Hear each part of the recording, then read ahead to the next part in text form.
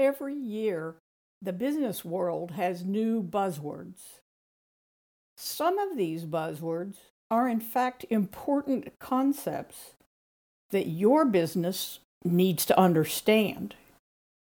The concept today is resilience. What does it mean and how do you make sure you have it? And why is it so damned important that you cannot afford to ignore it? Hi, my name is Becky Morgan, and you're listening to my podcast series, Finish Strong, where every week I present concepts and ideas that are important to manufacturing and distributors.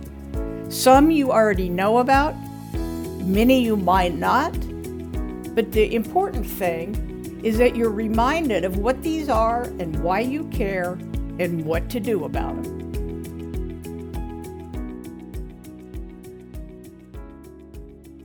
Resilience is about getting knocked down and then getting back up. The better part of resilience is not getting knocked down in the first place. But the concept is about ensuring that you can get back up quickly and effectively. So what's the first step your company needs to take to be resilient? Well, first, this is all about risk management. Identify risks, rank them on probability and severity, and then for the ones that you can, put in preventative measures so that those risks don't happen to your business. Then we want mitigation. That is, how do we keep the risk that occurs from being of utmost importance to us, of doing utmost damage? And then we want to know, how do we get back up on our feet quickly when one of those bad things does happen? Let's start with a quick example. Let's say you have 2 or 3 critical employees that if they walked out the door with no notice for any reason, your business would not be harmed. And if your business would be harmed, you could get back on your feet immediately. Well, the first thing is to take good care of those 3 employees and give them no incentive to leave. So let's try to prevent that risk from happening. But anytime that could happen, somebody could leave for health, for a better opportunity, for any number of reasons. Succession planning is a great way for you to be ready when that happens. Succession planning is different from replacement planning. Replacement planning is, oh geez, he's gone. What are we going to do now? Okay, HR, kick into gear, get me some resumes, get me some people to interview.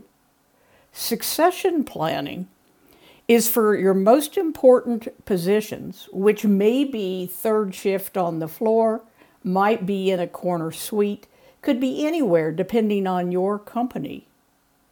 For those important positions, have a succession plan in place. What will you do if the only guy who knows how to run that machine, or the only guy who knows how to repair that machine, never comes in again? We need to have a succession plan for that. And that could be, let's work on training 4 or 5 people spread across 3 shifts. So it's unlikely they would all leave at once. When one of them does, we have a plan in place to limit the damage and to be back up on our feet and running right away. That's just one example. Are you ready for your biggest, most significant customer to leave? That person you've developed a relationship with over the years may go away, and all of a sudden, they went from 20% of your business to 0. Well, how are you mitigating that? You should not count on one relationship in your customer base. Multiple relationships with multiple people in your own organization will help reduce that risk. But if it happens, what will you do? When it happens is not the time to put together your plan. Now, before it happens, is when you put together your plan. So becoming resilient is about recognizing significant risks in terms of probability and severity, having plans in place to limit the occurrence, the probability, or the severity of those risks, and then having an action plan in place so that when a risk occurs, you're not sitting there figuring out, what do we do next? That's already in place, and you're going to be back up on your feet tomorrow. So how do you start? By identifying major risks to your business, by ranking them on probability and severity, by then putting in procedures or policies or processes for the important ones. You can't do everything at once. To start limiting those risks, have a plan in place for what you will do when those risks inevitably come to fruition. And then, as always, execute and finish strong.